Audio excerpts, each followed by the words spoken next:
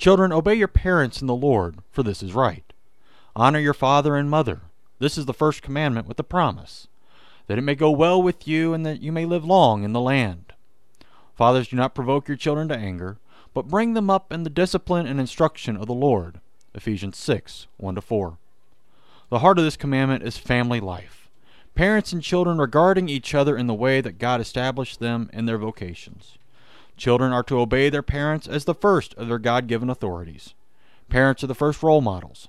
The family is where we learn how society works. Children are to learn from their parents. On the flip side, parents are to teach their children properly. Parents are to instruct their children in what is expected of them and hold them accountable when they fail in their responsibilities. After all, that's how we naturally view our Heavenly Father. We see the need to uphold our end of the bargain, or else He's going to send us to hell for failing to keep His law.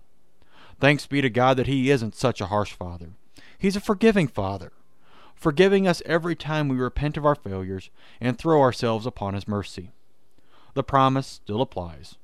Honoring the authority figures God has placed in your life will grant you long life, eternal life, with Him in heaven. Amen.